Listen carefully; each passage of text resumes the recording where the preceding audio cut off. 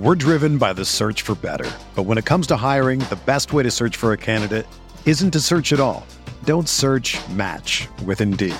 Indeed is your matching and hiring platform with over 350 million global monthly visitors, according to Indeed data, and a matching engine that helps you find quality candidates fast. Ditch the busy work. Use Indeed for scheduling, screening, and messaging so you can connect with candidates faster. Leveraging over 140 million qualifications and preferences every day, Indeed's matching engine is constantly learning from your preferences, so the more you use Indeed, the better it gets. Join more than 3.5 million businesses worldwide that use Indeed to hire great talent fast. And listeners of this show will get a $75 sponsored job credit to get your jobs more visibility at Indeed.com/Blue Wire. Just go to Indeed.com/Blue Wire right now and support our show by saying that you heard about Indeed on this podcast. That's Indeed.com/Blue Wire. Terms and conditions apply. Need to hire? You need Indeed. The baseball season is go, go, go. It's nonstop, relentless for every night, 6 straight months, and then hopefully another month in October. You also have work, friends, family, and a million other things going on. That's when you reach for a Coors Light. It's made to chill. There's only one beer out there that's literally made to chill, and that's Coors Light. I mean, the mountains on the bottles and cans even turn blue when your beer is cold. Is there anything better than opening up your refrigerator after a long day, seeing that icy cold Coors Light can or bottle in your fridge? The answer is no. There's nothing better. That's why when it's time to chill, you choose Coors Light. It's mountain cold refreshment made to chill. Coors Light is the one I choose when I need to unwind. So that's why when you want to hit reset, reach for a beer that's made to chill. Get Coors Light in the new look delivered straight to your door with Drizzly or Instacart. Coors Brewing Company, Golden, Colorado. And as always, celebrate. We are breaking down all aspects of Yankee baseball. This is the Bronx Pinstripe Show with your hosts, Andrew Rotondi and Scott Reinen. Let's go.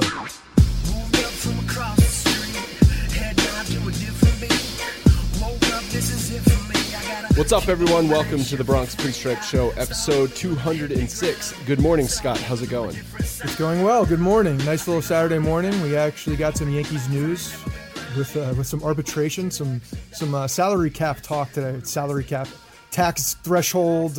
Some guys got some contracts. No drama. That was good. A little different from last year. So I think we're starting the 2018 year on the right foot. Randy Levine is not pissing anybody off yet.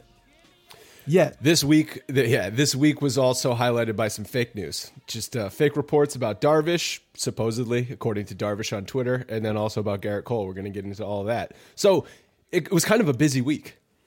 It was. The fake news was ridiculous because it's everywhere now. I think Twitter just breeds fake news. It's so easy to put something out there that there's a quick trigger finger for everybody, and they want to be first. Like, you got to be first, right? That's the deal. Yeah. And whether you're first in real or first in fake, it doesn't matter because you're going to get the attention. And unfortunately, that breeds to a lot of very bad information. So Garrett Cole is still out there, and we still have to talk about him because he's still on the Pirates. Before we get into all that, though, we do have a special guest joining the podcast, not for the Facebook Live, but for all of the listeners who are listening to just the audio. But this is a good tease for the people who are watching on Facebook Live. It'll cause them to actually have to download the podcast in iTunes or whatever it is they listen. Billy McKinney joined us yesterday for about 25 minutes. We talked to him. Really nice kid. Talked to him about his Arizona Fall League, his offseason. Learned a lot about his life growing up. And, you know, he's been traded twice already, and he's only 23 years old. Third organization. Just sort of getting into the mindset of how a young player deals with that. It was actually a really fun time I had talking to him. And for those of you who are not as familiar with Billy McKinney, he came over in the Chapman deal. He was originally traded from the Oakland A's to Chicago for Jeff Samardzija and Addison Russell in that deal. That was a big deal. So he's come over in actually 2 very big trades. To 2 different teams, and he was a top 100 prospect for as he came up. He then shattered his kneecap, which is just excruciatingly. It sounds awful, and from what he was saying, it's as bad as it sounds.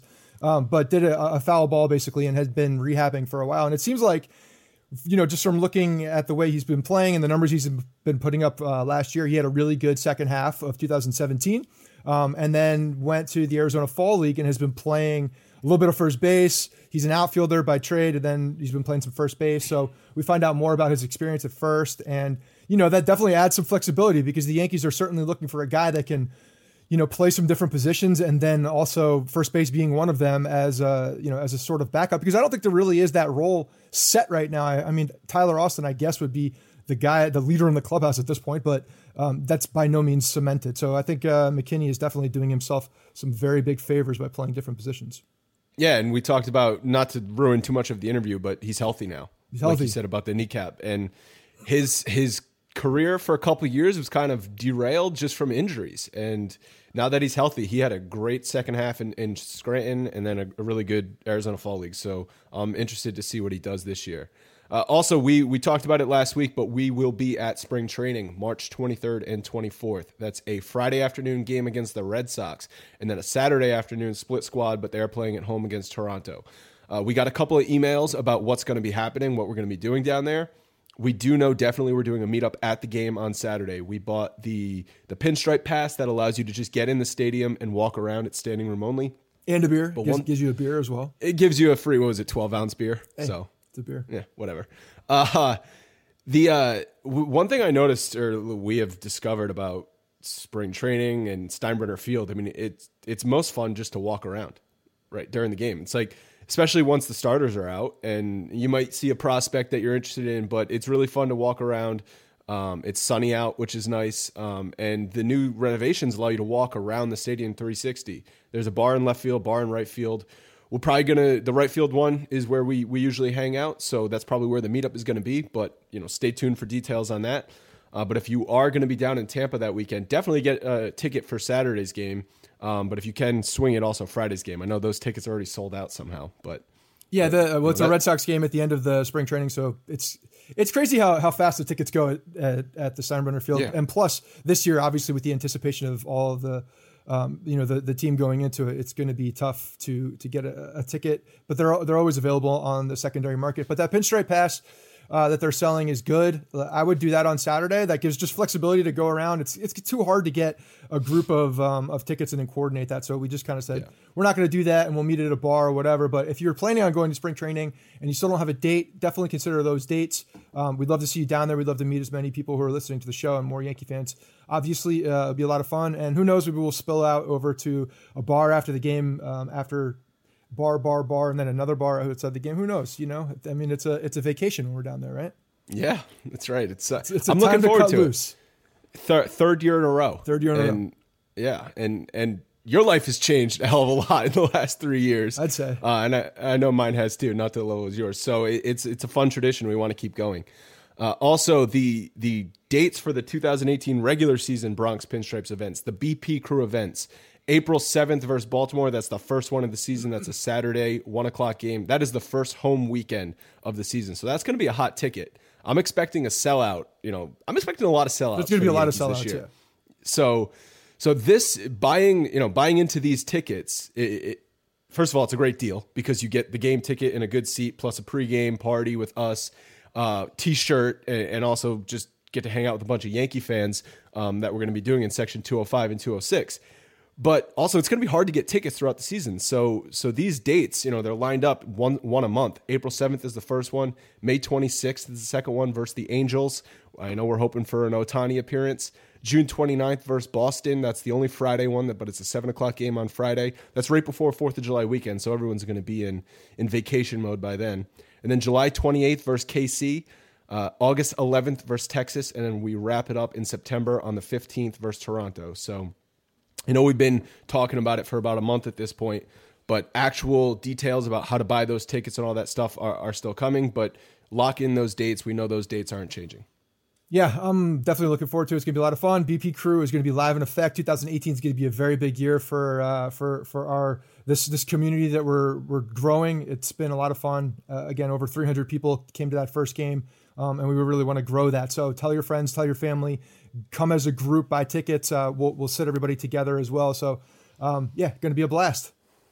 All right, before we get into all the Yankees topics, I want to take a second to tell you guys about ZipRecruiter. A fresh new year has begun, and if you're setting new goals for your business, it is extremely difficult to reach them without the right people on your team. ZipRecruiter has transformed how you go about finding them. You know, Scott, I was thinking about if Cashman used ZipRecruiter, maybe he would have found his new manager a lot faster. Maybe we wouldn't have to go through all that process. Could have been faster. Right? Because ZipRecruiter, you can post your job to over 100 of the jobs of the web's leading job boards with just one click. ZipRecruiter then actively looks for the most qualified candidates and invites them to apply. They even review every application to identify the top candidates so you never miss a great match. That's why ZipRecruiter is different. Unlike over other hiring job sites, ZipRecruiter does not depend on the right candidates finding you. It finds them. No wonder 80% of employers who post on ZipRecruiter get a qualified candidate to the site in just one day. That's why ZipRecruiter is the smartest way to hire. So for our listeners, you can try ZipRecruiter for free by going to ZipRecruiter.com/Bronx. Again, ZipRecruiter.com/Bronx, and you can try it out for free. All right, so let's get into some Yankees topics here. You talked about it at the beginning. The Yankees avoided drama by reaching deals with all their arbitration-eligible players. We know last year that did not happen. They went to war with Betances. Randy Levine stuck his foot in his mouth last winter. That was sort of what we entertained ourselves with last January. But that was rare because the Yankees always try and avoid arbitration by reaching deals, and that's exactly what they did. So the first one they reached a deal with was Aaron Hicks for $2.825 million. That's about what he was estimated to get. So you'll notice a lot of these are exactly what the pre-arbitration estimates were for these players. So Hicks 2.825. Yeah, that's good stuff. I mean, the fact that the Yankees came into this, the arbitration negotiations and they just went through very fast and signed everybody. No drama. Let's just make these signings, put it in the rear view mirror, and move on with baseball. I think is a very positive step in the way it happened. Especially, we'll talk about Dellin Betances in a minute, and I know we've been talking about him a lot. Some people have been coming to us saying that we may be a little too hard on Betances for the end of the year, not doing as well. I don't think so. I think the guy still has some stuff to prove. I think the 4-time All-Star every year is a little misleading. I think he's a very dominant pitcher when he's on, but when he's off, he's not even remotely in the ballpark. So the fact that they did get this contract done, avoided all the drama from last year is good. And I think it's good for Betances too, because now he can just focus on baseball. It doesn't have all this media crap around him. And, he can just get himself right because, at the end of the day, the Yankees are a much better team when Dellin Betances is right. Ironically, Betances is the only one who got kind of significantly more than was projected. Yeah. He was projected to get $4.4 million and they settled at $5.1. Do you think it's a little make good for the whole shitstorm last year? I do. I think it was a little bit of the Yankees, giving him a bump up for what they should have last year. And it's funny because the timing is totally off with what happened with him at the end of the year. But at the same time, they're like, I give the Yankees credit because they did give him a boost, and it's more of a, thank you for what you have done to this organization over the span of your career almost. And it was definitely a good faith effort. And I think it will, hopefully that'll give him a good taste in his mouth rather than going into the last season with a terrible taste in his mouth and always talking about it because the media would bring it up constantly. Well, what do you think those negotiations between Betances, his agent, and the Yankees were like? Because the Yankees, unlike last year, like you said, this year kind of had Betances by the balls. They could say, look, you were unusable in September and October. So how do you think those talks went? Obviously, they got it done quickly.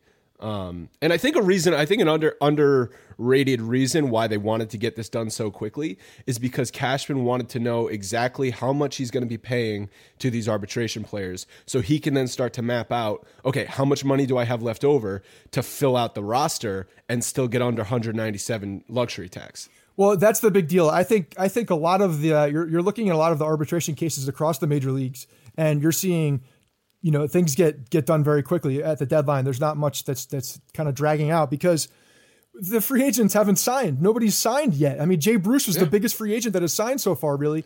And, excluding the trades with Stanton, I mean, that's for all intents and purposes a free agent signing. But all these guys are still waiting in limbo. And I think a lot of it was because the general managers are waiting to see how these arbitration cases went across the board, not just for them, but the other teams as well, to see what the landscape of the free agent pool is going to look like. So I expect us to start seeing a lot more deals now.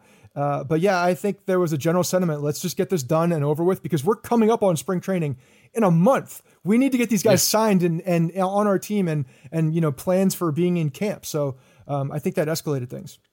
Yeah, and if you remember with Betances, that dragged out into spring training last year. Yeah, it was a mess. The whole public relations disaster dragged into spring training, and that's just unnecessary. Like, this team needs to focus on they're focusing on winning a World Series. Let's not focus on fighting like cats and dogs in arbitration with these players. So I really love that they all 9 of their players, right? There's 9 guys here, locked them up, boom, boom, boom. The total is $29.2 million. I just want to run through a couple of the other ones. Canely got a bump up, $1.3 million. Canely, I think, went under the radar after the trade last year, especially because how good David Robertson was and how much sort of the whole David Robertson homecoming thing was a feel-good story. But Canely was exactly what the Yankees thought they were getting when they traded him.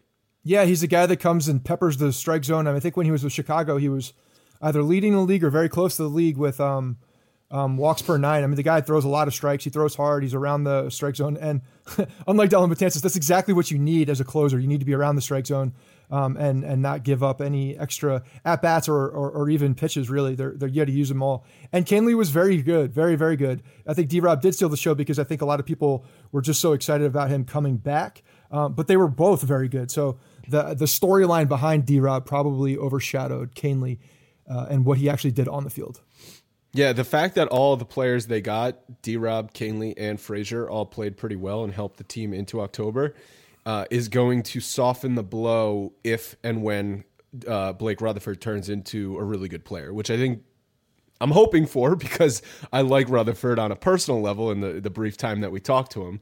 But also, I just think he's got the talent to do that. So, when you think about that trade down the road, you're saying, damn, we had to give up Blake Rutherford. But all 3 of those players, the Yankees don't make it to Game 7 of the ALCS without those 3 players. Oh, absolutely not. And they were, they're controlled. David Robertson and Canely are controlled assets. So that's another big piece. It wasn't just a move for last year. Frazier was obviously a rental, but maybe his time in New York turned into something else that could make it one more year, another year or 2. Who knows with that signing?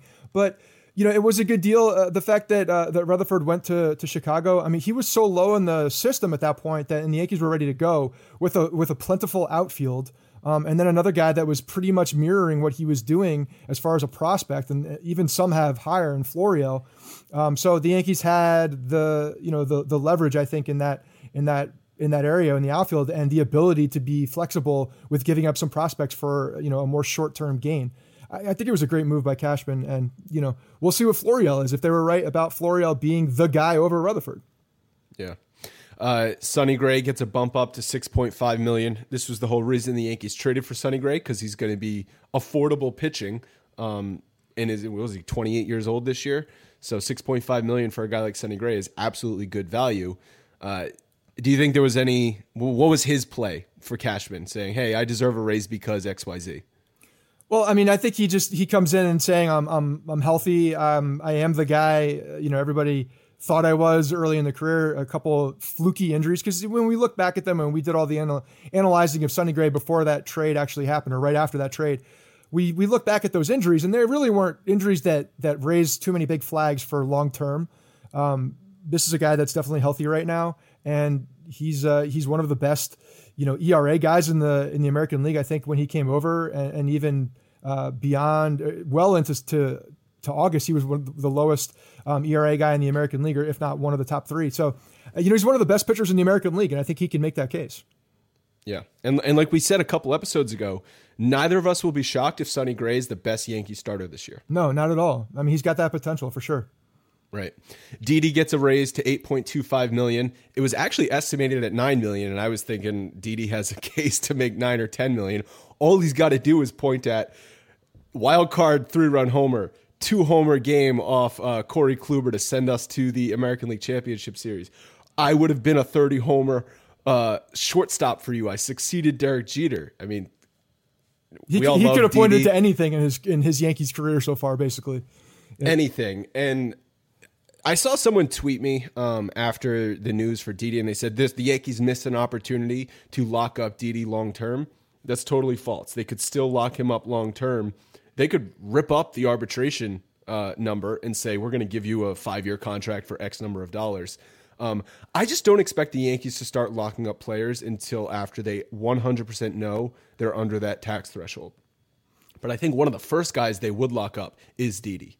Yeah, I think Didi's going to be definitely one of the first guys, and he absolutely deserves it. We've talked about that in the past, how Didi is definitely one of the more deserving guys. He's already proved it. Some of these other guys that we're seeing come up, I mean, they still have some time to prove who they are. Obviously, we have good intuition about what they're going to be, but Didi has already come in there in probably the toughest of circumstances with the way that he had to come in after Jeter playing one of the cornerstone positions of the New York Yankees and just succeeding well, and not just doing well for Didi, but doing well as one of the best shortstops in the American League. I mean, this guy has taken every year. It seems like he takes another step in the way he gets better as a player, both defensively, offensively, off the field. Like, again, there's really tweeting, like this guy's a master social media expert. You can't do much better than what what Didi has already done. I mean, he's been phenomenal. Didi, CC, it's easy to mix those names up. Romine gets a bump up, and obviously his fight with Miguel Cabrera is the number one thing why he's getting a raise, right? Like, look, I stood up to Miguel Cabrera. Boom, give me a raise. Yeah, I mean, he's proved that he can duck and dodge with the best of them. He's looking pretty good. He's like a little Mac in Tyson's Punch-Out. He's a guy that's also proved to be kind of a rock behind the plate as that veteran guy who can be the backup catcher. I think that's very valuable when you have a lot of time with your starting pitching staff. When the backup catcher is a guy who's a good defensive catcher, has a good feel for the pitchers, can call a good game, and he's improved offensively. He's not the greatest offensive catcher, but you don't need that. As a backup catcher, you need a rock behind the plate, a guy that can call a good game for when Gary Sanchez needs days off. Romine, when he was playing full-time when Sanchez was down with the bicep injury, he actually was hitting okay, but then you saw when his playing time started to diminish, his offense diminished, and that's totally understandable. That's what happens. Like you said, a backup catcher is not there for his bat. He's there for his glove and his ability to work with pitchers. Do you think the Yankees, though, were exploring any other options at catcher as a backup, a more stable backup than Romine? I know, what was his name? Avila was sort of thrown around as a rumor, as a lefty hitting option to Sanchez's right bat, because like we saw, Sanchez struggled behind the plate towards the end of the year, and if he's going to get more time at DH, they want somebody who can have a little bit more offensive pop than Romine does if he's going to be playing, say, 60 games a year. See, I actually don't think that's the case. I don't even think that's true, because I think that the Yankees are more comfortable with a guy that is a defensive catcher and can call a good game and be that rock behind the plate than the bat. I mean, we've seen what this Yankees lineup's going to be. They don't really need another catcher to be great with the bat. They honestly don't. They need the level of importance on the backup catcher at this point is more of a guy that can handle the rotation 1 through 5. And then the bullpen, those guys having a comfort with him, so that if they are in a late game, close game, and Romine is the guy in there, that everybody can call any pitch and feel comfortable with Romine being that guy. That's, to me, the level of importance. The bat is very far secondary. So no, I think that I didn't agree with anybody talking about going out and getting. I mean, look, he's a $1.2 million backup catcher. Like that's a great value for a guy that has been in the system forever. It's a perfect value. He's exactly, to me, a very good situation for the backup catcher. I love it. But you know how it goes. Any area that fans can see, there would be an upgrade, because Avila is a better player than Romine. This whole thing, like, this is how I compare this to, when you play fantasy football and you get a really good team after the draft. I've never had that. Well, I've never had that. If you have a good team after that, I feel great about this team. Your season starts really well. You get off to like a 3-0 start. Everybody's lighting it up, and then you start looking in your lineup. You're like, okay, these bench guys, I could turn those bench guys into starters if I flip them. And then you start getting cute and offering trades and doing all these things, and you look around in like 4 weeks, and your team actually isn't as good because you got hyped up on trying to get everybody as good as possible. Whereas now the Yankees have cogs, and that's important. You have guys that are playing their role on a given team. You don't need everybody to be a superstar. You need them to play their particular role and play that role well. And to me, that's what Austin Romine is. He's a guy that comes in, plays the backup catcher role very well. He knows how to do it. He's done it for a long time. And why do we need a guy that deserves more playing time? We don't need that guy. We don't need that type of player that's itching to get out there even more. I mean, look, Romine knows where he is, so I'm fine with that. I think it's a great move. It was probably more of a discussion before the Yankees traded for Stanton, when it looked like Sanchez might be more of a DH than, because right now they have guys. We actually have a mailbag question about this, so I don't want to get into it too much. But Sanchez is not going to get as much time at DH now with Stanton on the roster than he was before Stanton. No, that's true. There's definitely more time to fill on that DH spot with more guys now in the circulation of outfielders and first base, or I don't know. It's going to be very interesting to see how Aaron Boone handles the designated hitter spot. The final guy I want to talk about is Adam Warren, who gets a bump up to $3.3 million. And I think that all he has to do is say, I sucked so terribly with the Cubs that they gave me back to you. Yeah.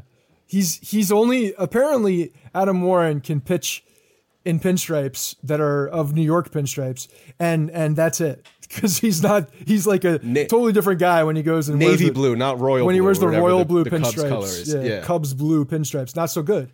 So he comes back and feels very comfortable here. Good move. You know, he got what he intended to get. Question about Warren. Does he make a start for the Yankees this year? I think it depends on how spring training goes. But yeah, I could see him making a spot start. He's a guy that I think Adam Warren's not one of those guys that people are worried about ruining in the middle of a year, right? He's fine. He'll just do it. Like, it's okay. Yeah. And if he gets ruined, so I think that. Oh, that's terrible. It is terrible to say about Adam Warren. He's a guy that I think that the Yankees have a comfort level, and he's a veteran guy at this point and knows that he can come in and fill in a spot start. So yeah, I could see it happening. Well, he was actually a pretty consistent starter when he was starting for the Yankees in 2015. Was that when CeCe was out in 2015? Yeah, towards the end of the year, I think. No, it was the beginning. The beginning of the year. It was when there were injuries. Yes, I think so. Yeah, and he wasn't a top of the rotation guy. That's not the type of pitcher he eats innings. He ate innings. He was a serviceable number 5 starter, which maybe on this team has no place. Knock on wood. These guys. Knock on wood, Adam Warren doesn't get a start, because even Cashman was on the radio on a bunch of different spots this week, and he said one of the first guys that's going to get a start if we do need a guy to fill in is Chance Adams. So I still think a guy like Chance Adams is going to get a bump over Warren for a spot start. But all I wanted to say is don't rule out Adam Warren as a guy who can be that swing back and forth. And like you said, they're not worried about, okay, if he has to start and then go back to the bullpen, he can handle that. Whereas Chad Green, I don't think you want to have Chad Green flipping back and forth. Right. See, Chad Green's the guy that everybody's circling is I don't want to ruin. I don't want to Jabba Chamberlain, Phil Hughes, enter your Yankees prospect that got effectively ruined by the way that they handled it, or at least that's the perception by a lot of fans. They don't want that. They want Chad Green to come in with a role and then fill that role. And, whether he is still coming into the spring training as a starter and he's preparing for that now, that's to be seen still, I think. I mean, that was the narrative earlier in the offseason. I don't know if that changes because CeCe is now back and the bullpen is still where it is. They still have a lot of depth there. That can change also. I mean, again, we don't know what's going to happen in the next month. There could be a lot of changes in the next month. We don't know because none of these free agents have signed. Cashman has proved that he'll go out and make a move if he feels it's a good value. So what that means, I don't know yet. So we'll have to see what Chad Green's role is. But I think at this point, it's effectively up in the air right now for what he's going to be. So as it stands now, after all those arbitration hearings, the Yankees payroll is about $179 million, which leaves them about $18 million if they want to stay under $197. And remember, that's $18 million from now until the end of 2018. Right. So if they're not going to say go into the season at $196 million, because then they can't add. So they're probably going to want to go into the season at like high 180s, if I had to guess. Right. And you're definitely going to see. I mean, Brian Cashman's not the type of guy that's going to put himself into a corner and not be able to make that move if he needs to at the deadline while still going under the mandated cap, because that's what the ownership has said the entire time. The Steinbrenners are saying, we want to get under that cap. That's the plan. Brian Cashman has talked about that when he was on his little radio tour this past week. He's talking about that. That's still the plan. That's what we're doing. Even with the talks of guys coming over as free agents, that's still the plan, getting under that cap. That's the actual offseason plan, and that's what they're still aiming towards. So, he's going to leave himself some rope so that if the Yankees do need to get over the hump with a guy, he'll have the flexibility to do that. Because the thing about the trade they made at the deadline last year with the White Sox to bring in Frazier and D-Rob, those guys were each earning big money. They couldn't make a trade like that again this year if they don't leave themselves room to do so. Right, unless they just throw out the plan for we're going to be over the tax threshold, and that's I don't think they're going to throw out the plan. I don't think so either. They're so close. They can smell it. It would. I don't know. I mean, I guess I could envision a scenario where they do throw out the plan if something falls in their lap and it's like, okay, we can acquire this superstar pitcher or something like that that's going to put us over the hump, and we think we're going to win the World Series with this guy, so screw it. Like, who cares about the tax threshold? But I can't see them doing it for another move like the Frazier D-Rob thing. See, I think it's interesting when you're talking about that. If let's say the offseason goes to a plan and we're about 10 million under it, whatever, 5 to 10 million under this area, so that he does have a little bit of rope. Even if they get to the trade deadline and the Yankees are a very good team, but people are saying, well, if you add this one guy, that'll put you over the hump. That'll be the guy.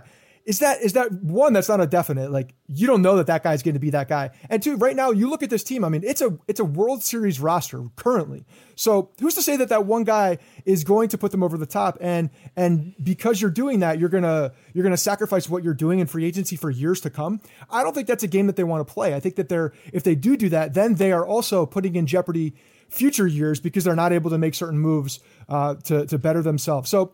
It's a good conversation when you're talking about the very short term and winning a World Series in 2018. Like, if that guy is going to guarantee you a championship, because that doesn't exist. So I think they're going to be talking about long term, and that will be the comeback to saying go out and get a guy and go over the cap. I think about the Justin Verlander trade and the Astros get Verlander. He put them over the top. He was filthy for them in the last couple months of the season, and he was their ace in the playoffs. That type of pitcher put them over the top, and they had to add his massive salary. So I'm kind of thinking like that type. I don't know who that player would be because obviously Verlander is no longer available. But if there's another Verlander type pitcher, Zach Greinke. I don't want Zach Greinke. Don't misconstrue my words. I do not want Zach Greinke. But if the Yankees thought Zach Greinke was going to put them over the top and they need to acquire his $28 million or whatever stupid ass salary the Arizona Diamondbacks gave him, they can't. Do you think they would rip up the plan and do it for something like that? I don't think they would do it for that particular scenario. But yes, so I think more to that point is that Greinke still has years on his contract. So yes, so does Verlander. No, I know. I'm saying that I support those. I think those are more of the type of things that they would possibly rip up, because at that point you're not saying that I'm going into the following years and we're still screwed by this tax threshold. You still have control of that player at that point, right? So you're still getting a return on your investment. What I'm saying is they're not going to go over just for the short term of this 1 year and then not have a guy locked up for long term. So the only way that they would do it is by effectively, like almost how Giancarlo Stanton fell into their lap. This is a guy that they, for all intents and purposes, they're looking at this type of player next year in the 2009 free agency with a Bryce Harper and Donaldson. Like, Stanton's of that caliber. So if they were to get a guy that is of that caliber where they can go out rather than sign him in free agent, but get it in a trade and go over, maybe then they do it. And then it's just a money thing. So I still don't think they'll do it, but it would have to be the very, very, very perfect scenario. Yeah, I agree. One thing I want to touch on is sort of a continuation of what we talked about last week with would the Yankees manipulate Gleyber Torres' service time. And one thing we glossed over, or I just forgot about, is the Super 2 rule, which means it's so normally a player needs 3 years to enter arbitration. But if a player is a Super 2 player, that means they came up like Chris Bryant did, where it was a couple weeks into the season, but there's a cutoff where if you reach 2 years and X number of days, it changes each year, then you're a Super 2 player and you can enter arbitration a year early. It doesn't mean the team gets him for one less year. They still get him for the full 6 years of arbitration player salary, or years, couldn't think of the word.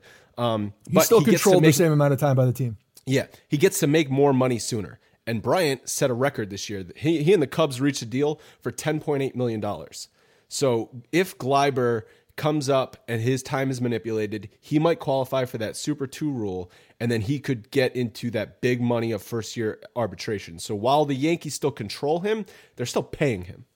Right. And I think that's the Players Association flexing their muscle, if they have any muscle at this point. That's their answer to you're going to screw us. It's not an answer. It's not an answer. It's a small little blip fix. It's almost like the owners are like, okay, we'll give you the Super 2 thing as long as we can control the guy for the extra year. But yes, it's their way of saying, hey, player, we're still invested in you. We're still behind you. We still got your back. We're going to get you paid if you are indeed one of those guys who is highly touted and being having your contract manipulated because of this dumb rule.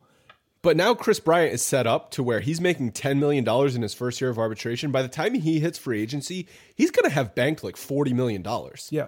Yeah. So while, if he stays healthy, he'll get the $200 million contract.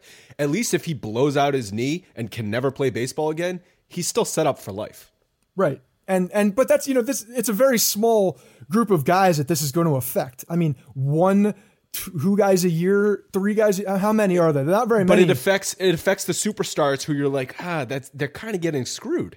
It does, but again, these are guys that are coming up as well. So it's like how the with football, before they changed the rule in the drafts, and these quarterbacks were getting paid like stupid amounts of money. The Sam Bradford deals, like the number one contracts, were getting like unbelievable signing bonuses, and we're completely screwing veteran players that had played in the league for a long time and deserve the contract and actually prove that they can play on the field in the major or in the NFL. It's almost the same sentiment where, you don't want a guy to get paid too much early in a contract because he hasn't done anything yet. Yes, he's a highly touted guy, but I mean, look at what's his name? Giolito, the number one pitching prospect from the Nationals. Like, this was the guy that very well could have been one of those guys, right? But isn't he in Chicago now? He got traded to Chicago, but he fell off the face of the planet. What if he was able to come up and get a giant signing bonus and then fall off the face of the planet?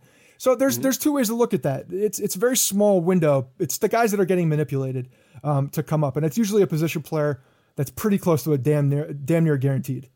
Well, again, Cashman reiterated on his radio tour, which, Cashman, why didn't you call us up? Where's our interview? I feel like we've qualified at this point for at least 5 minutes of Cashman's time. If those bums in the afternoon on WFAN can get him in studio, can't we get him on the phone for 5 minutes? But he reiterated that Torres has a shot to be the opening day second baseman. So, yeah, I still have confidence the Yankees are not going to manipulate his service time if he earns the job out of spring training. And I think that is the right thing to do. It's also the right thing to say right now. That's what's most important. He would never say, we're gonna. Right. Remember, we're going. They have a built-in excuse though. We're going for the no drama off season. That's what's happening right now. The no drama front office, put your foot in the mouth off season. That's not happening. We're all being very minding our P's and Q's, making sure that everything that comes out of the mouth of anybody in the front office is company line. So that's what's happening. The built-in excuse for Torres is, he had Tommy John surgery, so his spring training is delayed by a couple weeks. So he's not quite ready for opening day, but he needs 2 weeks in the minors, and then he'll be ready. It just so happens to land on the 2-week mark. The Tommy John surgery in the left elbow that has nothing to do with anything anymore, totally healed, completely fine. No, I mean, it's still Let's push it back a little bit. Yeah. Let's push it back. It's probably stronger at this point. What do you have to do with your left arm? You put your glove in the ground. Yeah, it's a guide arm for when you're hitting. Swinging. That's your lead. Flexibility. That's your lead swing. I think he's good. pliability, all those ability words. Okay, Ellsbury reports unwilling to waive his no-trade clause. We have said why. Doesn't this guy have any balls? Doesn't he have any chutzpah? Doesn't he want to be a starter? Nope, guess not. He just wants to ride the pine. It's like, hey, man, I'm getting paid. I'm good. Yeah, so I still think if it was the right situation for him, he might have a couple teams in mind. I know he's from the Pacific Northwest, so if the Mariners wanted him, maybe. I don't know. Who knows? Regardless, Cashman, I thought, who's always very honest, said fans should not blame Jacoby Ellsbury for how much money he's making. Blame me. I love that Cashman said that, because I know you and I disagree on who was the mastermind, I say that in quotes, behind signing Jacoby Ellsbury. But bottom line is, Cashman's the GM. He gets the praise and the blame. It's true. No, the blame really is only circled around Jacoby Ellsbury at this point. There's nobody else on the roster now that people care about. That's a bad move by Cashman. All that stuff is gone. So Brian Cashman has this last guy to worry about, and he's right. If we're to blame somebody, the only person to blame, some would say that you can blame Jacoby Ellsbury for not playing well, for acting like a complete dud on the field, because that's true. He's certainly not playing up to what everybody thought he was going to play, not even remotely close to that. So yeah, I think there is a lot of it, not because of the contract, but because of his playing ability, because of the way you're just being such a freaking terrible player on this team. A bum. He's a bum. I don't know. Like that's I was looking for the word drain. Like he's a drain on this team. Yeah. And that is definitely to blame on Jacoby Ellsbury. But yeah, Cashman gave him the contract. The reason he's here is because of the contract. Yep. And one little year that is like a Brady Anderson spike in Boston. Yeah. Just saying. I don't know. I think David Ortiz was on that team still. Oh, okay. I was going to say my math is a little fuzzy. Was Manny on that team? I think Manny was on that team too. No, he forgot to change his address, so he's still getting shipments to One Yankee Way. Yeah, I don't know. There's something about that clubhouse. Fried chicken, beer, and a little bit of something to wash it down with. All right, let's run through a couple hot stove topics. The first one is Darvish and the rumors that the Yankees offered him a 7-year, $160 million contract, which he did not accept within a window of time and then was pulled. That report was from Michael K's sources. Darvish then debunked it on Twitter. Darvish is all over Twitter. Really cares about what people think about him, what people say about him on Twitter. He might be trolling. He seems to have a really good sense of humor, because remember the hashtag fake news tweet. But regardless, I cannot imagine Cashman offering a 7-year $160. That's like $22.5 million. That does not add up to everything that this team has been doing this offseason. It just does not add up. And another thing that doesn't add up is I can't imagine Darvish turning that down. Yeah. When you saw the terms of the contract, it's really scratching your head, because like you're saying, we've seen what the plan is. The plan is laid out. Everybody knows what the Yankees' plan is. And why would they go into how old is Darvish? 30, 31? 31. 31 years old. His prime is behind him. He's had Tommy John. His prime is behind him. And was terrible not saying in the he's postseason. A bad pitcher. Terrible in the postseason. He was tipping his pitches. Fine. Okay, that's part of pitching. Don't tip your pitches. How about we not tip our pitches? Darvish is going to be a good pitcher in 2018 and 2019, maybe even 2020. But if you're signing him for 7 years, half of that contract, he is not going to be a good pitcher anymore. Yeah, and we know that now. This isn't like a thing. Right. This isn't like one of those like, oh, it's fine. We'll get this really good guy in the front end of the contract, and then we'll deal with him in the back. Like, no, we have flags now. Let's not do this. And Darvish has gone back and forth on Twitter saying he did get it. Matt Krantz is talking in the comments as well, saying that he did say, oh yeah, I did get it, but the numbers weren't right. He's been going back and forth. So I do think he's trolling and just having some fun with it at this point. But it just doesn't make sense. The numbers don't make sense. Brian Cashman's, if it was a window of here, take this deal. Here's your deal. You have 30 seconds to take. It's like a Shark Tank. Yeah. Say yes now. Say yes deal now. Or no deal. Or I'm out. And then Cashman's I'm out. Another reason I don't want Darvish is because he's trolling people on Twitter. And it's all fun and games if you can go out there and pitch to a 3 ERA. But as soon as you get lit up and you're on Twitter and you're sensitive, that's bad news, especially in New York. David Price in Boston learned that the hard way. People do not put up with your trolling shit. They will eat you alive if you're not performing on the field. So the moment Darvish, maybe in Texas no one cares, maybe even LA no one cares. If he signs a contract with the Yankees, people freaking care. Absolutely. So the interesting thing is when I was listening to Cashman talk on the radio, and he was asked specifically about Yu Darvish and talked about what the conversations. And it wasn't Yu Darvish, by the way, taking pictures of meetings with people he was in and tweeting them out to. Like, this guy's, what are you doing? It's like he doesn't understand Twitter that's sent to millions and millions of people, and like every media will see what you're doing. It's weird. He gets confused with the tweet or DM type thing. Yeah, it's like our parents that are like, how do I use Facebook? I'm posting something and I don't know where it's going. But it just doesn't make any sense, and I don't think that Yu Darvish is really along the lines. But the way that Cashman was talking about him was making me nervous, because he was talking. I feel like his tone changed when he started talking about Darvish, and he almost like, it sounded like it was a legit thing. Like he was serious. He said he couldn't talk about the details, but just the way that he talks and just listening to him over the years, it sounded like there was more to it. And that was just my gut feeling when I was listening to him. I hope I'm wrong, and I hope that there isn't something. But again, this could have been one of those situations where Cashman was coming out and saying that, first of all, that deal I think is complete horseshit, the 7-year deal. But maybe Cashman gave him something that was along the lines that still added up to the Yankees' plan. And they're like, okay, if you sign this deal, no pun intended, and you go and you basically cooperate with what we want to do, then we'll bring you on. But if you're not, then, c'est la vie, good luck. Well, what kind of deal could be within their plan? Because like we said, they have $18 million to stay under that tax threshold. Darvish is going to get upwards of $18 to $20 million annually. So unless they're offloading Ellsbury, or I know another guy we want to talk about is David Robertson's contract, they would absolutely need to offload more money if they sign Darvish, if they still want to stay under the tax. So one of the other things that Cashman was saying, and one of the quotes, not exact, but along the lines of, we have the flexibility to add more flexibility. What does that mean? In riddles. Yeah, I love it. It's good. You got to pick up the breadcrumbs and see where they lead. But reading between the lines. So the very first thing you think of is Ellsbury, right? You're like, okay, Jacoby Ellsbury, maybe he does have a trade partner. Maybe somebody is talking about taking, a sizable portion of Ellsbury's contract, or at least some of it, and they're able to move him. And Cashman knows that.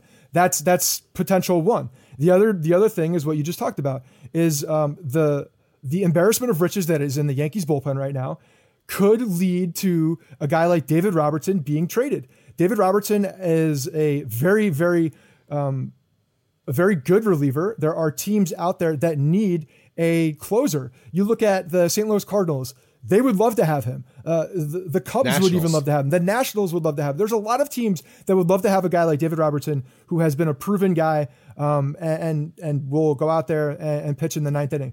The Yankees have, and right now David Robertson's pitching the 7th inning, the 8th inning, maybe if probably if I had to guess, I'd have to guess that right now he would line up as the 8th inning guy. Yeah, I'd say it's going to be between him and Betances. I don't know if Boone's going to be so locked into those roles, but again, I hope he's not. The thing about this type of move is David Robertson's complete salary will come off the books, because whoever you're trading that to, $13 million, whoever you're making that deal with will take that salary happily, and maybe even give you something else, because he is still an asset. Prospect. He's an asset right now to a lot of teams. So that's another thing that where he's talking about flexibility to add more flexibility. It's not just Ellsbury. There are some other moves that can be made. Ellsbury, there's not much flexibility there with Ellsbury. No, there's no flexibility with Ellsbury, but I'm saying like he's the guy that everybody wants to dump the salary. Yeah, it's just not very hard. It's not very easy to do it right now. Why do you think? Why do you think, though, Cashman's tone changed? Like you said, his tone changed when he started talking about Darvish. Do you think it's because he loves him as a pitcher? He thinks he's a great pitcher? Or do you think another reason is that there's no draft pick compensation with him because he was traded in the middle of the year? So if the Yankees sign him, they don't have to give up any picks. I think that's one. I think potentially that Darvish might want to come to New York as well. I think there's a potential that Darvish, through conversations that they've had, because they have spoken with his agent, that's been said. Who knows if they've spoken to the player directly? But maybe there's been something out. Maybe the agent came to the Yankees and said, "Hey, look, Yu Darvish wants to come play for you. Let's try to figure something out. If there is flexibility, we know you're trying to stay under the cap. Darvish has some flexibility in the way that he will sign a contract, because he wants to be in a place that he feels like he can succeed, and he thinks the Yankees are that spot. who knows? Maybe that's something that Brian Cashman heard and was surprised about. It's like, wow, maybe we actually do have an opportunity at this player. Similar to how Stanton came to the Yankees. Stanton basically said, I want to play for the Yankees. Let's make this happen now. And it happened. And it happened on the Yankees' terms. Maybe Yu Darvish is the similar player. But I just don't see the Yankees signing him to a long-term contract, like more than 3 years. And I think that this is Darvish's last big contract, so he's going to be looking for 4+. And I think that unless it's just not out there, and maybe it's not, because we've seen the free agency just dry up. No one is getting signed. Even Jay Bruce signed, what was it, a 3-year, $39 million contract with the Mets? That is like half of what he was projected to get. Yeah. Yeah. So maybe the money's just not out there. And the players are going to have to blink first. They're going to have to say, well, I'm going to look, like you said, what's the date? January 13th? Pitchers and catchers report in a month. Yeah. Like, they're not going to be able to wait much longer. So if the GMs are going to play hardball, then the players are going to have to blink first, and they're going to have to take less money. So maybe Cashman is waiting everyone out, and he can say, Darvish, you don't have your 5-year offer. Here's 2 years, $45 million or $50 million. And they'll have to make it work for the tax threshold, but at least you're not locked into the long-term deal. And then, because Darvish is a win-now move. You're getting 100%. Darvish for his next couple years of pitching. You're not getting Yu Darvish for 2021. You're getting him for 2018. And if it's a long-term deal, that hinders you from adding other players, from re-signing players and signing players because of his contract. I mean, just look at what Jacoby Ellsbury's contract has done to them. So years-wise, I am calling a huge amount of bullshit on that 7 years. Yeah. I think this all started a few years ago, and I've talked about this signing before, but Ian Desmond, I feel like that Ian Desmond, when he turned down, I forget what the original deal was with the Nationals. It was a sizable deal. It was a very good deal, long-term contract. And he was going to be the Nationals shortstop basically at that point, or maybe move to outfield, whatever. He's going to be a long-term fixture in the Nationals lineup. He didn't take the deal, went into free agency, basically gambling on himself, gambling on his agent, able to get that long-term deal with more money. He didn't get it. He couldn't find it, not out there. And he ended up taking a 1-year deal with what was the Diamondbacks or the Rockies? I forget where it was. I think it was the Rockies maybe. And then ended up signing another contract after that. But he realized that if I sign a long-term deal right now, I'm not going to get the value that I want because I had a bad year the year before. And unfortunately, that really goes into what you're looking at for the long term. I think Yu Darvish also, there's a lot of fresh thoughts on Yu Darvish in people's minds and how he pitched in the World Series and how he pitched in the postseason. It's the last thing they saw. I think when you're looking at that type of deal, there could be, and this is what I said about Moustakas, if there's not a very good market for Moustakas to go out and get the exact contract that he wants, it may be beneficial to him to go in, sign that 1-year deal, put up monster numbers, and then go after the bigger contract after you have that benchmark year. So maybe that's going to happen more often because, like you said, the GMs are playing hardball. They're not willing to go out and make these very long-term deals for players that are almost like these fringe guys. For the superstars, those deals are still happening. Well, is Darvish a fringe guy? I think so. He's the best pitcher on the market right now. That doesn't mean that's like saying that when you're looking at an All-Star or a Hall of Fame ballot, like he's the best right now. Let's just put him in because he's the best on there. He's the skinniest fat person. Yeah. What did you make of all the Garrett Cole fake news trade rumors where he was a Houston Astro for like 45 minutes? I saw Lance McCullers tweet a gif out of the throat slash saying game over. That's what I saw. I saw Lance McCullers getting cocky again. That rotation would have been it would have been nice. I mean, if Garrett Cole is what everybody thinks he's going to be, I mean, not the player last year where he's given up 35 home runs, 30 some home runs. Like 150 home runs. Who knows how many home runs? It goes up it was 31. It goes up every time we talk about it. So, I mean, I see that them getting very cocky over there in Houston, and that's fine. They won the World Series. They could do what they want. But no, it's just it's big national baseball guys now are getting it very wrong with that's the crazy thing is that Morosi was the first to report it. He's a legitimate baseball source, and he's good. He's actually one of my favorites. I think he's very good on the radio too. And then you saw like 3 more guys confirm it, and I have to think. Well, did they confirm it or did they just confirm it because Morosi said it? Well, that's why.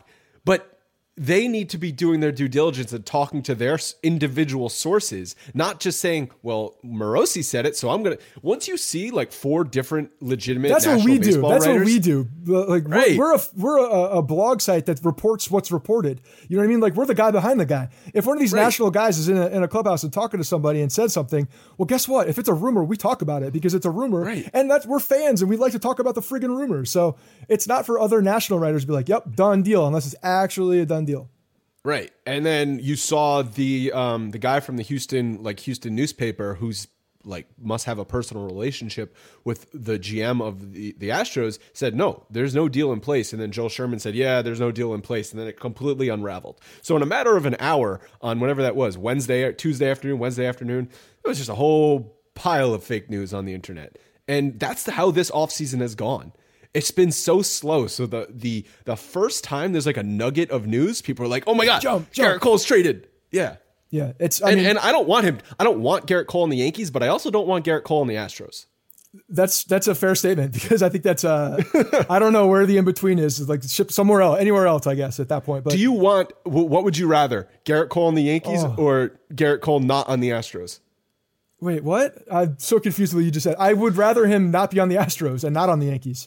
Right, that's what. So exactly, where some people really want Garrett Cole in the Yankees. You and I wouldn't be mad about it because he's obviously. It depends on who they give up. That's the thing. The whole problem with Garrett Cole is that Clint Frazier's is part of that negotiation, and I don't want to see Clint Frazier gone and because potentially I think he's a even Montgomery too. I think Montgomery's gone too. Well, I agree. Montgomery's not going to have a role here. That's for sure. He's going to be. So I think he'd something be traded. Different. Yeah, probably. And then you're talking about something that doesn't make any sense to me, value wise.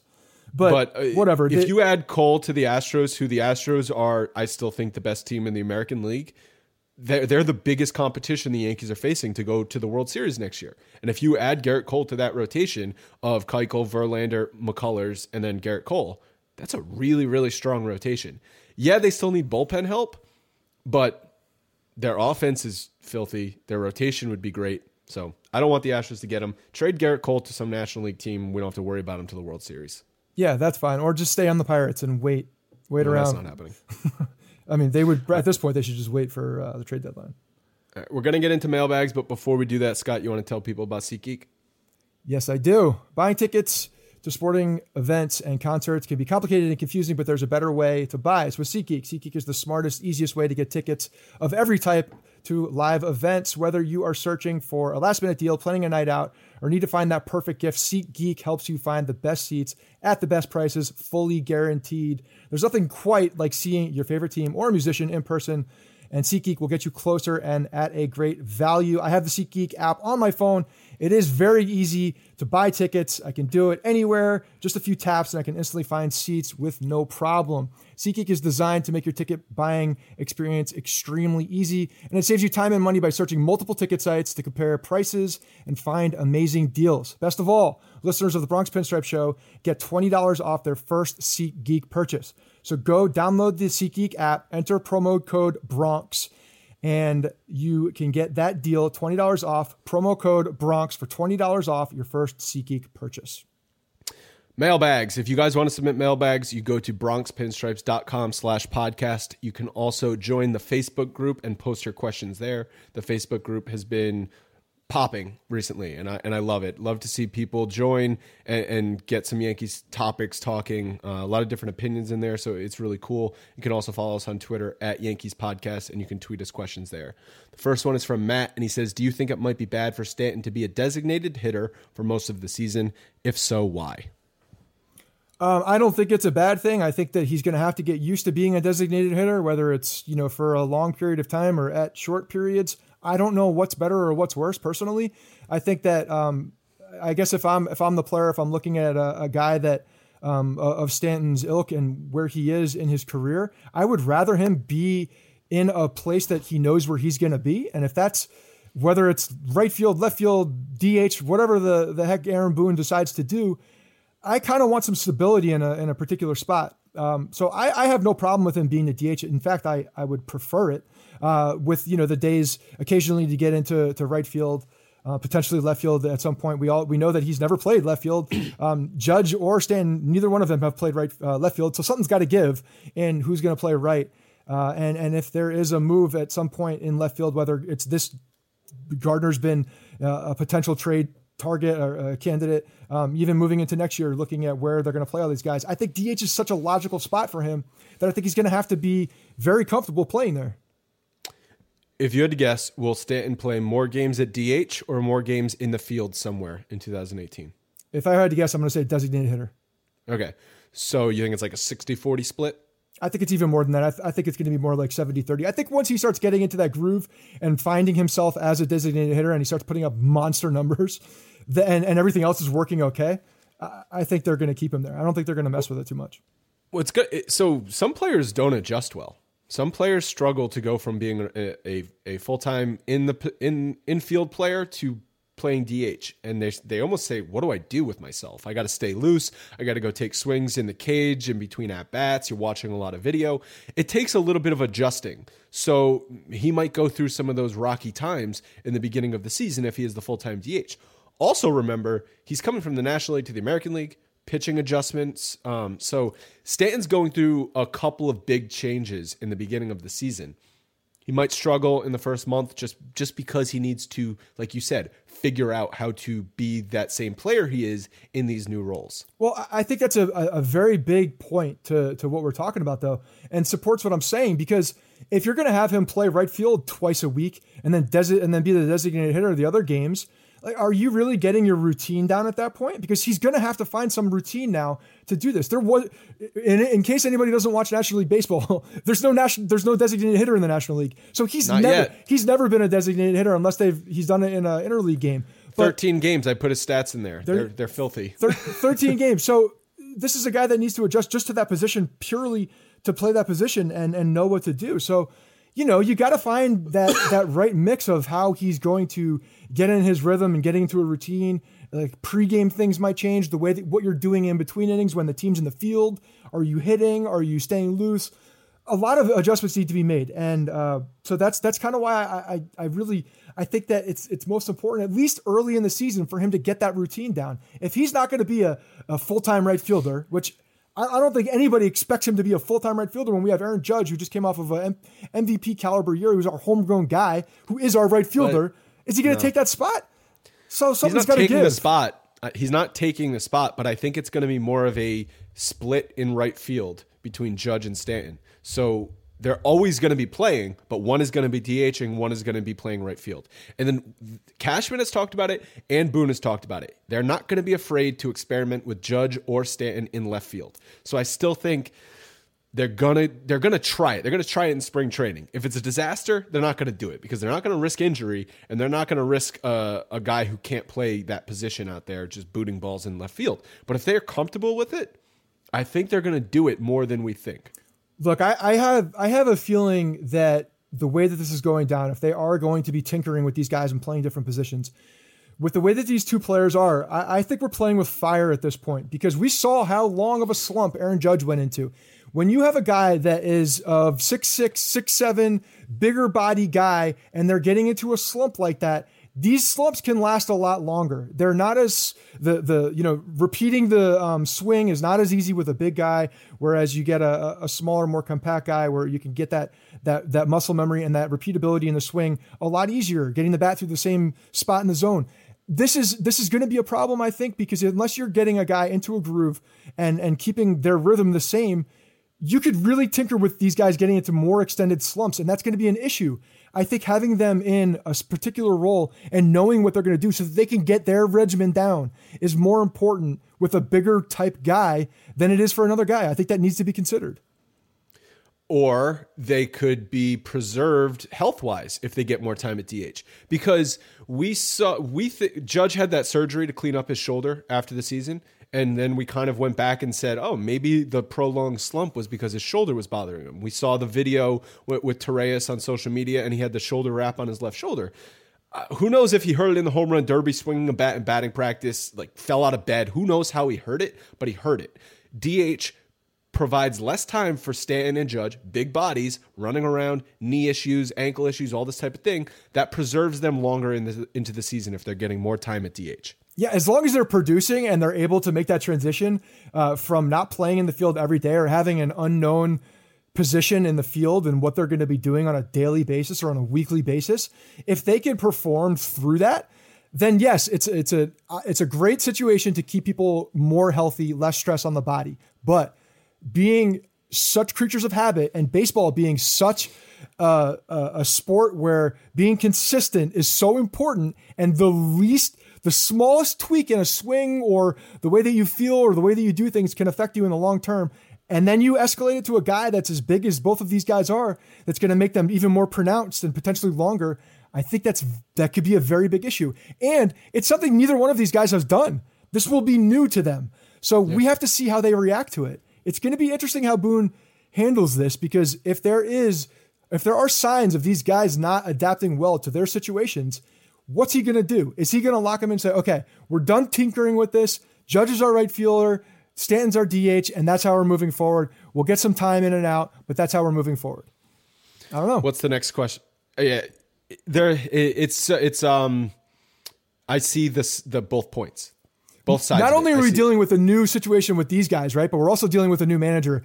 Literally a new manager, never managed, so we can't look back and say, okay, he's done this and that in the past. We have no idea what he's done or what he will do. So this is all a giant mystery of speculation. Can't you wait?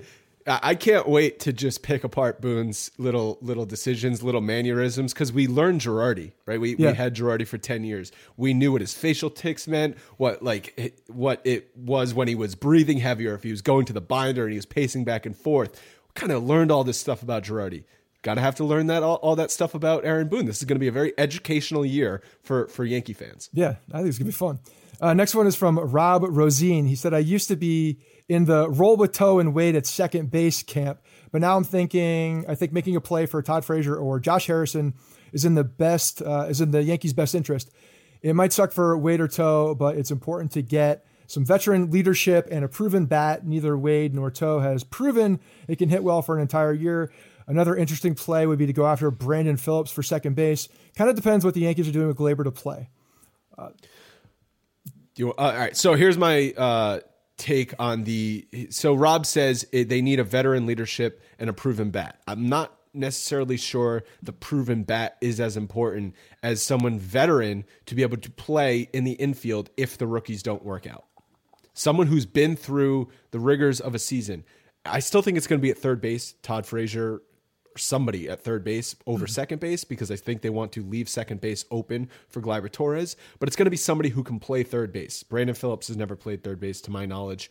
I know Josh Harrison has, so if they want to trade for Josh Harrison, he could play second or third base, but I just think that they're going to need somebody veteran to where if the rookies don't work out, they're confident in that person playing. Right. I think that it's going to be the way that I think the both of us see this coming out. And I still believe Todd Frazier is going to be the third baseman next year. Maybe I'm totally off, but I just have that gut feeling. Or there will be a veteran third baseman, whether it's him or I still think that if Moustakas doesn't see the money he wants to see in the long-term deal that he wants to see, that I think that's a very real possibility in the short term. A 1-year deal with Moustakas that could be very beneficial for both parties. I could see. Sorry to interrupt. Go ahead. No, I'm just saying. That being said, I think second base is going to be wide open, and I think Gleyber Torres is that spot. So if we're talking about the manipulation of his contract and he's not there for 2 weeks, I really don't give a shit about that. It's fine, whatever. I would rather have the control for another year than 2 weeks of him in the beginning of a season. Ronald Torres is going to be the guy in the utility spot. Tyler Wade is there. I think he's going to start out in Scranton again and be the starting shortstop, lead off a guy, and build as much value as he can get, and just be more in a position where he can grow as a player. But that's how I think I see things shaking out at this point.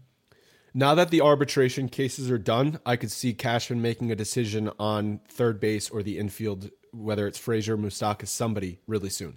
Yeah, well, I think it's also dependent on what those camps are doing. I think Moustakas has got to see how the things shake out. I don't think he's going to be like one of the first guys signed. I think he's going to see how some of these bigger guys sign, and then see how the market is panning out. When you're looking at guys who are looking to add big bats, I mean, JD Martinez is probably the biggest bat out there right now that people are waiting to fall, and they're interested to see how that contract ends up being. That being said, that could set the bar for the rest of the market. And if Moustakas doesn't see the prospects of that panning out, then I could see him going after a 1-year deal. And he ain't going after a 1-year deal in a place where he's not going to be able to do well. Yankee Stadium is perfect for him. Right. Final question is a Twitter question from @Levy_Cameron. And why do you think the Yankees want to trade Clint Frazier more than Estevan Florial? Both could play center in the future, and I doubt Florial will be as good of a prospect as Frazier was. Well, I don't think the Yankees believe that, actually. I think that they think Florial is going to be a very good player. I think he's more of a natural center fielder. I think Clint Frazier has a proven track record right now. I think he's a higher prospect at this point, or I guess I don't know if he's still considered a prospect with his major league time, but he's of that ilk. He's right there with those guys. But the thing is that Clint Frazier now has like very real value. And I think that other teams who are looking for a closer a return in the more near future, Clint Frazier is definitely the guy over Estevan Florial. Whereas the Yankees have a little bit of time to groom a guy like Florial, to let him go through his trek through the minor leagues and improve as a player, because that center field spot, for all intents and purposes, could be very wide open in a year or 2 years. Maybe even towards the end of this year, that center field spot might be open. We don't know how Aaron Hicks is going to play over the term of a full season. He's never played a full season, so that's all he's hurt. Yeah, he got hurt last year. That's all to be determined. And Florial is an interesting guy, and I think the Yankees do like him quite a bit. You nailed it with both of them. First of all, Frazier has more value on the trade market right now because he's major league ready, and Florial actually has more value to the Yankees because he's further away. Right. The Yankees outfield is very crowded right now. They don't have a place for Clint Frazier. The most logical place for Clint Frazier on the Yankees is in Scranton.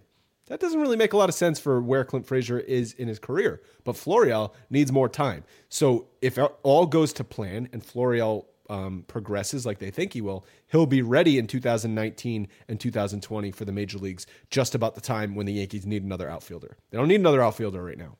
Right. And I think even more when you're talking about Clint Frazier, I think a place that's might even be more detrimental to his long-term prospects as a player and to his career could be as the fifth outfielder on the Yankees, because he's not going to get as much playing time. He's going to be sporadic.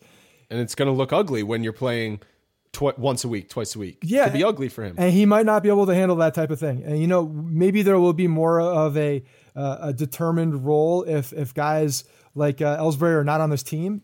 Maybe that is a better spot, and maybe Aaron Hicks doesn't play out, because I think that the Yankees, 4 outfielders on the Yankees are going to get a lot of playing time. We saw how Aaron Hicks did towards even the end of last year when he was healthy. Really, they had 4 guys that were rotating in that outfield, and they were all playing a lot. I mean, he played 4 to 5 times a week. I mean, it was a pretty regular spot. So if you're that 4th outfielder in the Yankees, you're going to get a good amount of playing time, unless you're Jacoby Ellsbury and they just don't want you to play. Also, I don't think the Yankees see Clint Frazier as a center fielder, and I think they see Florial as a center fielder. Yeah, I don't think Clint Frazier is a natural center fielder. He hasn't been playing. Has he even played center field in the majors at all? Field. He's been playing left field. He could play either corner, I think. But I don't think he's a center fielder. He plays both corners. Like, for instance, with the Yankees last year, he did play in right field as well. Yeah, played left field and right field, not center field. So that's another huge contribution. Because if you are looking at these two guys, these two massive human beings that we have in the outfield, the corner spots are logical places for them if they are to play the field. They still need a center fielder. Yeah, I don't see Aaron Judge. I don't see Aaron Judge roaming around center field. He could do it. He's got. I don't want him to. I don't want him to either. All right. Thanks, everybody who submitted mailbag questions. Coming up on the episode for people who are just listening is a Billy McKinney interview that we did on Friday afternoon. For everyone who was watching on the Facebook Live, thanks a lot. Go download the podcast so you can listen to that Billy McKinney interview. Scott, any last words before we get out of here? Yeah, the places you can download them for people who are watching on Facebook, as well as you can get us in iTunes if you have an Apple phone or Apple Podcast app. If you have an Android phone, you can go to the Google Play Store or any of these other podcast apps. We're in, I'd say 95% of them, to just search Bronx Pinstripes in there, and you will find us and download and subscribe to the show. The Facebook Live, we're doing this pretty much every week now. But there are additions to the audio version. Again, this week is going to be Billy McKinney's interview that will be on the audio only version. So definitely go do that. And if you are in the iTunes Store, Apple Podcasts, and you have not done this already, please give us a 5-star rating and review. We really appreciate it. We do this because we love it. We do this so that you guys can get some good Yankees content. We've heard that maybe the guys in the afternoon on WFAN aren't doing so hot. Maybe they don't know as much baseball. Maybe they're not going to be talking very many Yankees. I don't think there's one Yankees fan in WFAN any longer. I think there's like 800 Mets fans. So how much real good Yankees talk are going to get there? I don't know. This might be your place. I think it is. So go download, subscribe. And during the season, we do 2 shows a week, and they come up on Tuesday. What do we do? I don't even remember. Monday, Thursday. We'll figure it out. But there's twice a week, and you'll get twice a week from us. So it's good stuff. Go download and subscribe. And again, we always appreciate it. Believe me, it's Monday and Thursday. We'll talk to you guys next week. Hey, yo, to me, freedom is the feeling of an ocean breeze. East Coast, North Carolina, got a potent steez. From the oak leaves out into the open sea. See it like oak leaves, then I let it go with ease. They say I'm gifted with it, I just say I'm different with it. Spit it how I want to spit it. Tell a critic, eat a dick. Your criticism ain't a hindrance on my progression. Treat it like a blessing, reaching for a higher lesson. At an intersection. Joining us on the podcast now is Billy McKinney. Billy, how's it going? Going well. Just getting ready for the season now. Yeah, man. How's the off season going? It's going well. Kind of shorter this year. Getting done late with the fall league, but ready to get back after it here soon. That's right. Do you have like a regimen once you go through the fall league? Obviously, that's totally new for you. But have you played in the fall and then winter before, so you can kind of get a similar approach to how you're going to go into the season? No, that was my first time in the fall league actually. So kind of getting used to the starting later this off season with my workouts and everything. But I think everything went pretty smooth, and got into my off season regimen and got used to everything. I guess just starting later. What does the off season regimen involve? Like workouts? Like what do you do to unwind? Because you're so busy during the season, you probably want to have some time to do some non-baseball stuff too, right? Yeah, I mean, I just try to relax as much as possible. I'll mix in a round or two of golf when the weather's good. But other than that, just kind of like to unwind, spend time with my family and friends, and just kind of get away from the game a little bit. But, you know, once the time comes, it's time to start working out and get ready to roll for spring training. You got all your boys on Instagram putting up these, these workout videos. Are you going to be joining in? Seems like that's the trend. Last year, we were getting a new video from a new guy like every day just to one up the other guy. Yeah, no, I actually like watching those videos. It's pretty cool to see how everybody's doing off season, and sometimes it kind of gives you ideas on what to do or whatnot. And but no, I'm not really the video guy. It's not really me, but I definitely enjoy watching. Yeah, you're humble. You don't like to brag about what you're doing in the gym. Maybe those guys could probably just outlift me. I don't know. Yeah, because you saw like what Stanton was doing the other day on Instagram, and oh my god, dude's an animal. That was incredible. Yeah. Oh, it's crazy. I couldn't stop watching that. It was so violent. Like the motions he was doing I've never seen anybody hit that machine as hard as he did. It was ridiculous. Yeah, it was like entrancing, but I guess it makes sense to how many homers he hits now. Yeah. What's your reaction when you see the Yankees acquire Stanton this winter?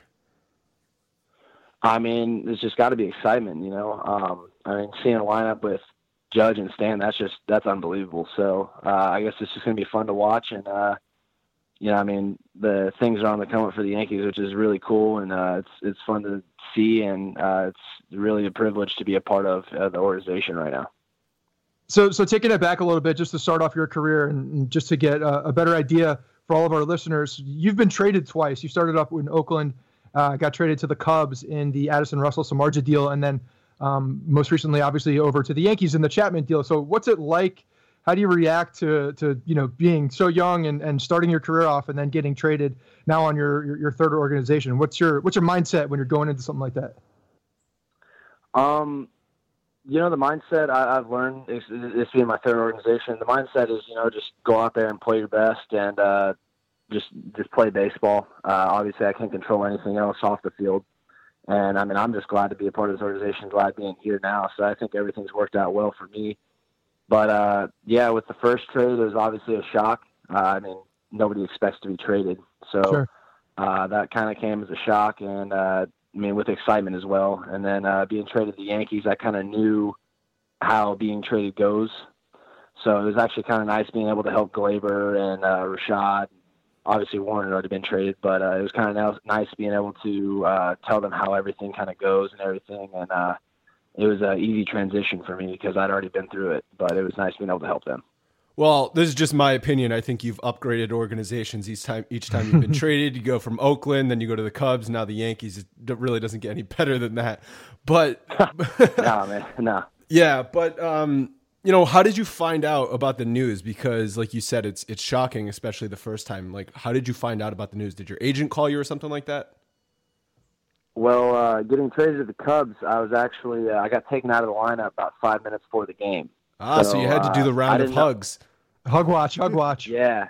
Oh, I didn't know I was traded for sure until like the 7th inning, but I was kind of on edge for a while and just kind of checking on to see if I got traded or not. And it was kind of crazy. My parents were actually in the stands, so I kind of looked up to them and I said, I don't know. I just got taken out of the game.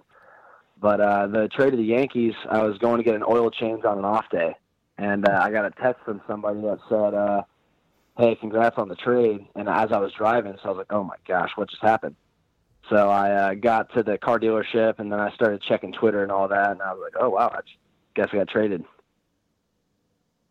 That's funny. So now that you got to the Yankees organization, I know you got a bit of a setback. I think we were Double-A. You fouled the ball off your knee, and it seems like that was, one of those things that I guess took a little bit to get back. And once you finally got back into it, you could really see, a lot of you just playing regular ball and getting back to the guy that seemed to be before the injury. Is that kind of what you think as well? It's like an injury maybe derailed you, and now you're kind of back to a fully healthy and ready to go, because you had a really good second half of last year. I mean, I try not to make excuses by any means. I'm not that type of guy, but it was just a little different, I guess. I'd never been through a massive injury like that, and I didn't know it would be that big of a deal when I fractured my kneecap. So it was a long process, and trying to get all of the leg muscles and everything back working together versus one side being stronger than the other. So that was a long process, and I just tried to kind of stick to the grind and everything. And it took a long time to get back to feeling good, and I mean, I feel good now, and I just hope for continued health, and I guess we'll just see how it goes. Yeah, it's kind of a fluky injury, right? I mean, you don't expect to foul ball one off your knee, and then you're just kind of waiting for the bone to actually re-heal. I mean, what's the rehab process for that? Just kind of first wait until this thing is healed, stay off of it, and then you have to build all the muscles up around it? Yeah, exactly. I mean, I just remember I couldn't even flex my quad after like a week or two of the leg being injured, and that was the big thing, getting the quad back and everything with the knee. Because I had to keep my leg straight for about like 2 months. So oh, wow. once you stop using your leg muscles like that, everything just disappears basically. So that was the frustrating process. But I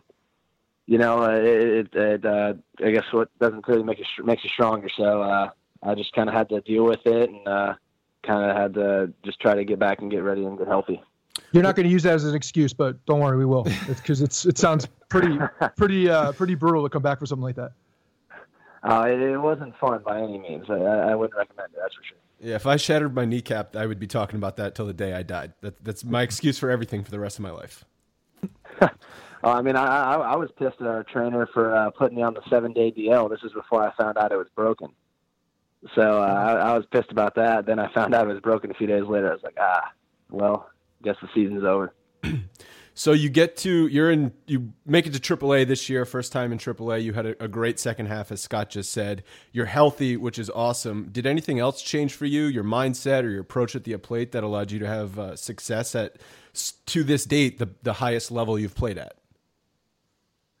I would just say sticking to the process. I mean, I just try to learn something new every day. And obviously guys in AAA are very savvy about how they go about hitters. So I think that was kind of fun. It was almost like a chess match in the box, and I really enjoyed that. But, I mean, obviously it's very difficult at the same time. And I had a tough start. So that I felt like I was kind of like climbing all year. So I just tried to stick to the process, not try to do too much, and slowly try to climb and get better every day. You talked about, I read in somewhere where you had a quote talking about the mental aspect of the game and referred to as a sixth tool. You're talking about, getting ready in the mental approach to chess match in AAA as well. Can you talk more about that? Obviously it's a big part of your game, the mental focus. Are there certain things that you do to up your game and to get ready for, competition? Well, I just try to focus on my breathing, really. I think that's just a big part of it. One simple deep breath can kind of just change everything, I think. But I just try to do that, stay in the moment, and not try to think too much about what's going on. Just stay in the moment, I think, is really key. And a lot of the guys in AAA, they've got a lot of big league time or just savvy, very smart guys. So, you just kind of have to be smart with them, and you can't overthink it, but you just try to stay in the moment, stick to the process, and not try to do too much. When you're in AAA, do you guys have, or at Scranton or even in other organizations, do you guys have someone who's working with you on that mental approach, some kind of a sports psychologist, or is that someone that's on the team, or is that something like external that you're going to? Well, I think all the coaches help with that. They do a good job at kind of keeping you even keel and helping you. But the Yankees have their guys as well, too. So it's always nice having people like that kind of in your ear helping you and kind of driving you towards the right direction and everything like that. And I just try to be an open ear and just listen and take everything in. So you're in Scranton. There's a ton of talent in Scranton, ton of talent throughout the Yankees organization. Who are some of the standout players and more specifically, some of the standout personalities? I think that's what we're interested in. Who's the weirdest teammate? Does anyone do something that just freaks you out? And before you answer, and if you're worried about calling somebody out, we had Rob Refsnyder on the podcast like a year and a half ago, and he called out Greg Bird for being a weirdo. And we see Greg Bird posting his pictures of his hairless cat. So, it all adds up. So don't worry about calling anybody out.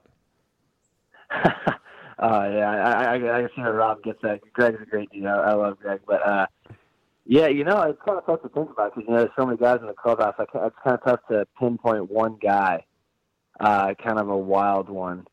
I think Miguel Andujar. We have a good time. He kind of opens up in the clubhouse a little bit. It's pretty funny.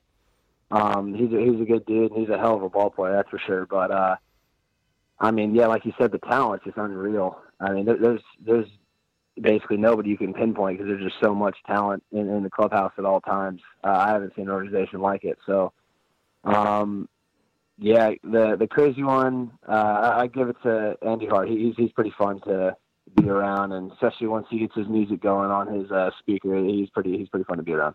How many times is he bringing up the one game he had in the pros where he lit it up? That's got to come up practically every game. He never brings it up. Really? He's a very humble guy. I'm actually the guy that kind of rags on him for it. If you call him the 750 big league hitter, I called him that for a while. He's a very humble and he's just a great player. And I was actually really impressed with that, how he never brought it up or anything. So, I was the one actually bragging on him to him. So nice. I like that. He was very humble about it. So you're obviously paying attention if one of your teammates gets called up. You're curious to see how they do in the majors. But other than like an instance when Andujar got called up, how much are you guys in the clubhouse paying attention to what's going on at the major league level? I think everybody's kind of watching. I definitely like to watch and see how everybody's doing because you kind of create those connections and relationships with all those guys. So I definitely like seeing how the team's doing, and because that just reflects on how the organization's doing as a whole. So I think everybody definitely keeps an eye on it. The games are always on in the clubhouse too, so it's pretty cool. A guy like Aaron Judge, if he hits a home run, you're just like, oh, that's freaking awesome kind of thing. So it's definitely something that's pretty cool to keep an eye on. When you guys are part of the system, obviously you've been through a few different systems, and you're seeing now what it's like to be in the Yankees when you were with the Cubs, I mean, they had a really high. They probably had the best system in the game at that point. Now the Yankees are up on the at the very top as well. Do you guys get a sense of pressure when you're out there, or is this more of you see all the talent around you and you're like, okay, now I'm just going to step my game up, and you guys kind of feed off of each other? How is the atmosphere like in the clubhouse? With the Yankees, the atmosphere is unbelievable. And I noticed that in spring training last year. I thought everybody was just great to be around, great to learn from. That everybody was kind of helping each other. Nobody was really selfish or anything like that. So I thought it was actually really impressive and really fun to be around. Everybody I think the whole organization is just great about that. There's no sense of pressure or anything like that with anybody. It's more how can I help you get better kind of thing. And it's pretty cool to be around and pretty cool to watch. You mentioned earlier when we were talking the Arizona Fall League, and so that means your winter is a little bit shorter. But what were your experiences like in the Arizona Fall League? And I know you played some first base, which was that a first for you? No, I played first base a little bit in high school. Played a little bit my sophomore year of high school for my school, and then summer ball as well. But I thought the Fall League was great. I think it's pretty cool meeting other people from other organizations and getting to know guys and everything like that, and making connections, relationships. But there's just so much talent out there. It was, I had a good time just kind of sitting back and watching on my off days, just seeing how guys go about their business and how they play. So it was a real privilege, and I'm just grateful to the Yankees for sending me there. And so, how was the transition to first base in a league like that with all that competition? Is it a place you said high school, so that's a little while ago. Is it an area in the field that you're comfortable? You kind of have to take a bunch of ground balls, kind of get your feet wet again. So, it wasn't like a completely different language to me, but definitely it just took a lot of work and prep for it. But I felt comfortable and felt good there, and I thought it was a good thing. I liked it, to be honest. So try to help my versatility a little bit, but I definitely liked going over to first and just add another position to my resume. I like that a lot, actually. Yeah, and that'll actually help you out down the road, because the more positions you can play, the more chances you can get called up. Yeah, exactly. I hope it helps, but yeah, exactly. The more positions you play, the better. I feel like a lot of teams in baseball are kind of going that route, because it just creates versatility and helps you if something happens, if somebody goes down or something, you can kind of plug in there or something like that. Right, and you had a successful AFL, and then you won the final fan vote to get into that showcase game. What did that mean to you? Is that sort of like the power of the Yankees fans? So they know your name now, you're on their radar, and it showed with winning that vote? Or signing a lot of autographs after the game. Yeah, a lot of time signing. Yeah. No, it was a real honor. I was actually kind of surprised when they told me. I got added in the fan vote. It really does with the Yankees fans. I'm really grateful to them for voting me in. I thought that was a great experience, and I had a great time there as well. So, I'm just glad I got to be able to play in that, and really grateful for the Yankees voting me in. The Yankees fans voting me in. Cool. So we're going to do a little bit of to close this out. We're going to do a little bit of a rapid fire Q&A, just so we can get to know you a little bit better too, and let the listeners get to know Billy McKinney better as well. So the first one I will kick it off with is what sports or activities did you grow up playing besides baseball? A lot of basketball and football. So I know you were drafted in the first round. So you signed a nice little hefty signing bonus. So I was going to ask you if you had any temptation to go to college, but my inclination is no. So instead I'll ask, what's the first thing you purchased with your signing bonus? I haven't really purchased anything. I've kept my same car since I was 16, and I love it. So I've just been trying to be cautious with my money and just try to do the right thing. I never really had a dream car or anything like that, so I just kind of saved it up. It sounds like you already have your dream car. What's the car that you've had since you were 16? Well, it's a Toyota 4Runner in '07, and I got it as my first car, and it just grew on me. So I can't let it go, kind of thing. Yeah, it's hard to give up that first car. Yeah, it really is. You just have so many memories in it, so it's kind of tough to let it go. I actually went backwards too, and just recently got a 1998 Jeep, just so I could tool around with it and go to the beach and things. It's fun having those older cars. Really? Sometimes. Yeah. Oh, that's awesome. Yeah, absolutely. Did you go ahead, Scott.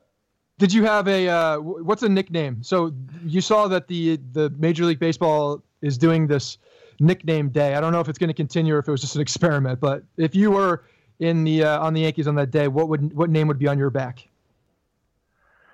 Yeah. I couldn't really. I'm not really sure. I've never really had much of a nickname. I mean, just the average Billy Mack or something is what people call me, but I wouldn't really say I have much of a nickname. Yeah, your last name is easy to just shorten to Mac. Exactly. Yeah. It's a good Mac is a good nickname for baseball too. Just sounds like a hitter. Yeah, it does sound like it sounds like a baseball name. Yeah, that's what I've kind of gone by growing up. So growing up, were you a baseball fan? Oh yeah, absolutely. Do you have a favorite team or a favorite player? I wouldn't really say favorite team or favorite player. I just enjoyed watching everything. Being from Dallas, I guess I watched a lot of the AL West, but because it was always on TV. But other than that, I really didn't have a favorite team or player. I always picture if I were to grow up in Texas around that area and we're looking at baseball, like I just feel like Nolan Ryan is everywhere. Is he not? I feel like I see him at Astros games, Rangers games. I feel like that guy is just plastered all over the place. Is there a huge Nolan Ryan influence when you're growing up in Dallas, Texas? In some of my friends' households, yeah, I'd say so. My household, not really. But yeah, I've definitely had some friends' dads with Nolan Ryan jerseys up in the house and stuff like that. But and you always see him on TV and everything when he was with the Rangers and stuff like that. But I mean, yeah, I guess you have to know him. He's a legend. All right, so final one for me is going to be who is the most famous or the coolest person in your cell phone? And don't worry, we're not going to ask you to call them.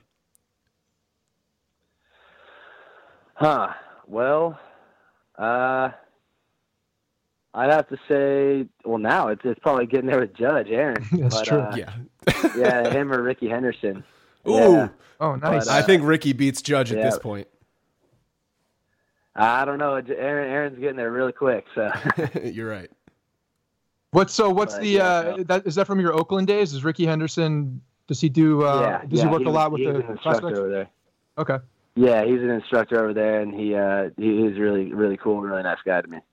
That's awesome. What are some of those takeaways? I used to find it fascinating watching him stealing bases and the way that he would start so low and almost like dig in on each foot in his first few steps. When you're teaching kids to steal bases, they're some of the absolute best.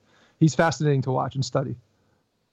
Yeah, I mean, with him, it's almost like hard for him to teach just because it was just it was so God-given for him. Yeah. But, yeah, I mean, he just had certain drills to kind of make his legs stronger, and he really worked hard. And I remember one of my first days, we were working on base running, and I went to break towards second, and I get my elbows swinging pretty hard on when I run. And I actually elbowed him square in the chin.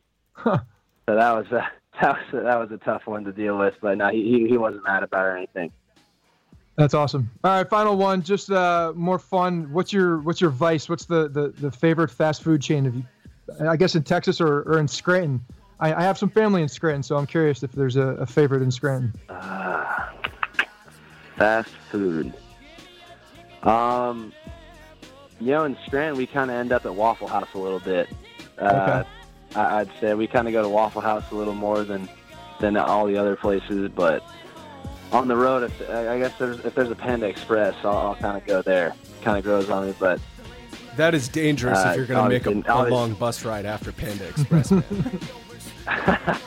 Yeah, no, not the wisest choice. It always tastes good, but it always better in the long for about 25 minutes. Yeah, exactly. All right, Billy. Well, we really appreciate you joining us, and best of luck this year in spring training and also throughout the season. Oh, no, thank you guys for having me on. All right, Billy. Good luck, man. Thank you very much. Take care.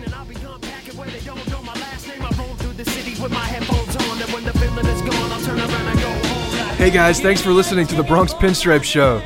Make sure you find us on iTunes and subscribe so you can get all new episodes directly onto your phone. If you do like the show, we'd love for you to take a minute and give us a 5-star rating and review in iTunes. It really helps us out and allows us to create more shows. We're on Twitter at Bronx Pinstripes and the same on Facebook. You can always find us there talking Yankee baseball. Thanks again, guys, for your support. Really appreciate it, and go Yankees.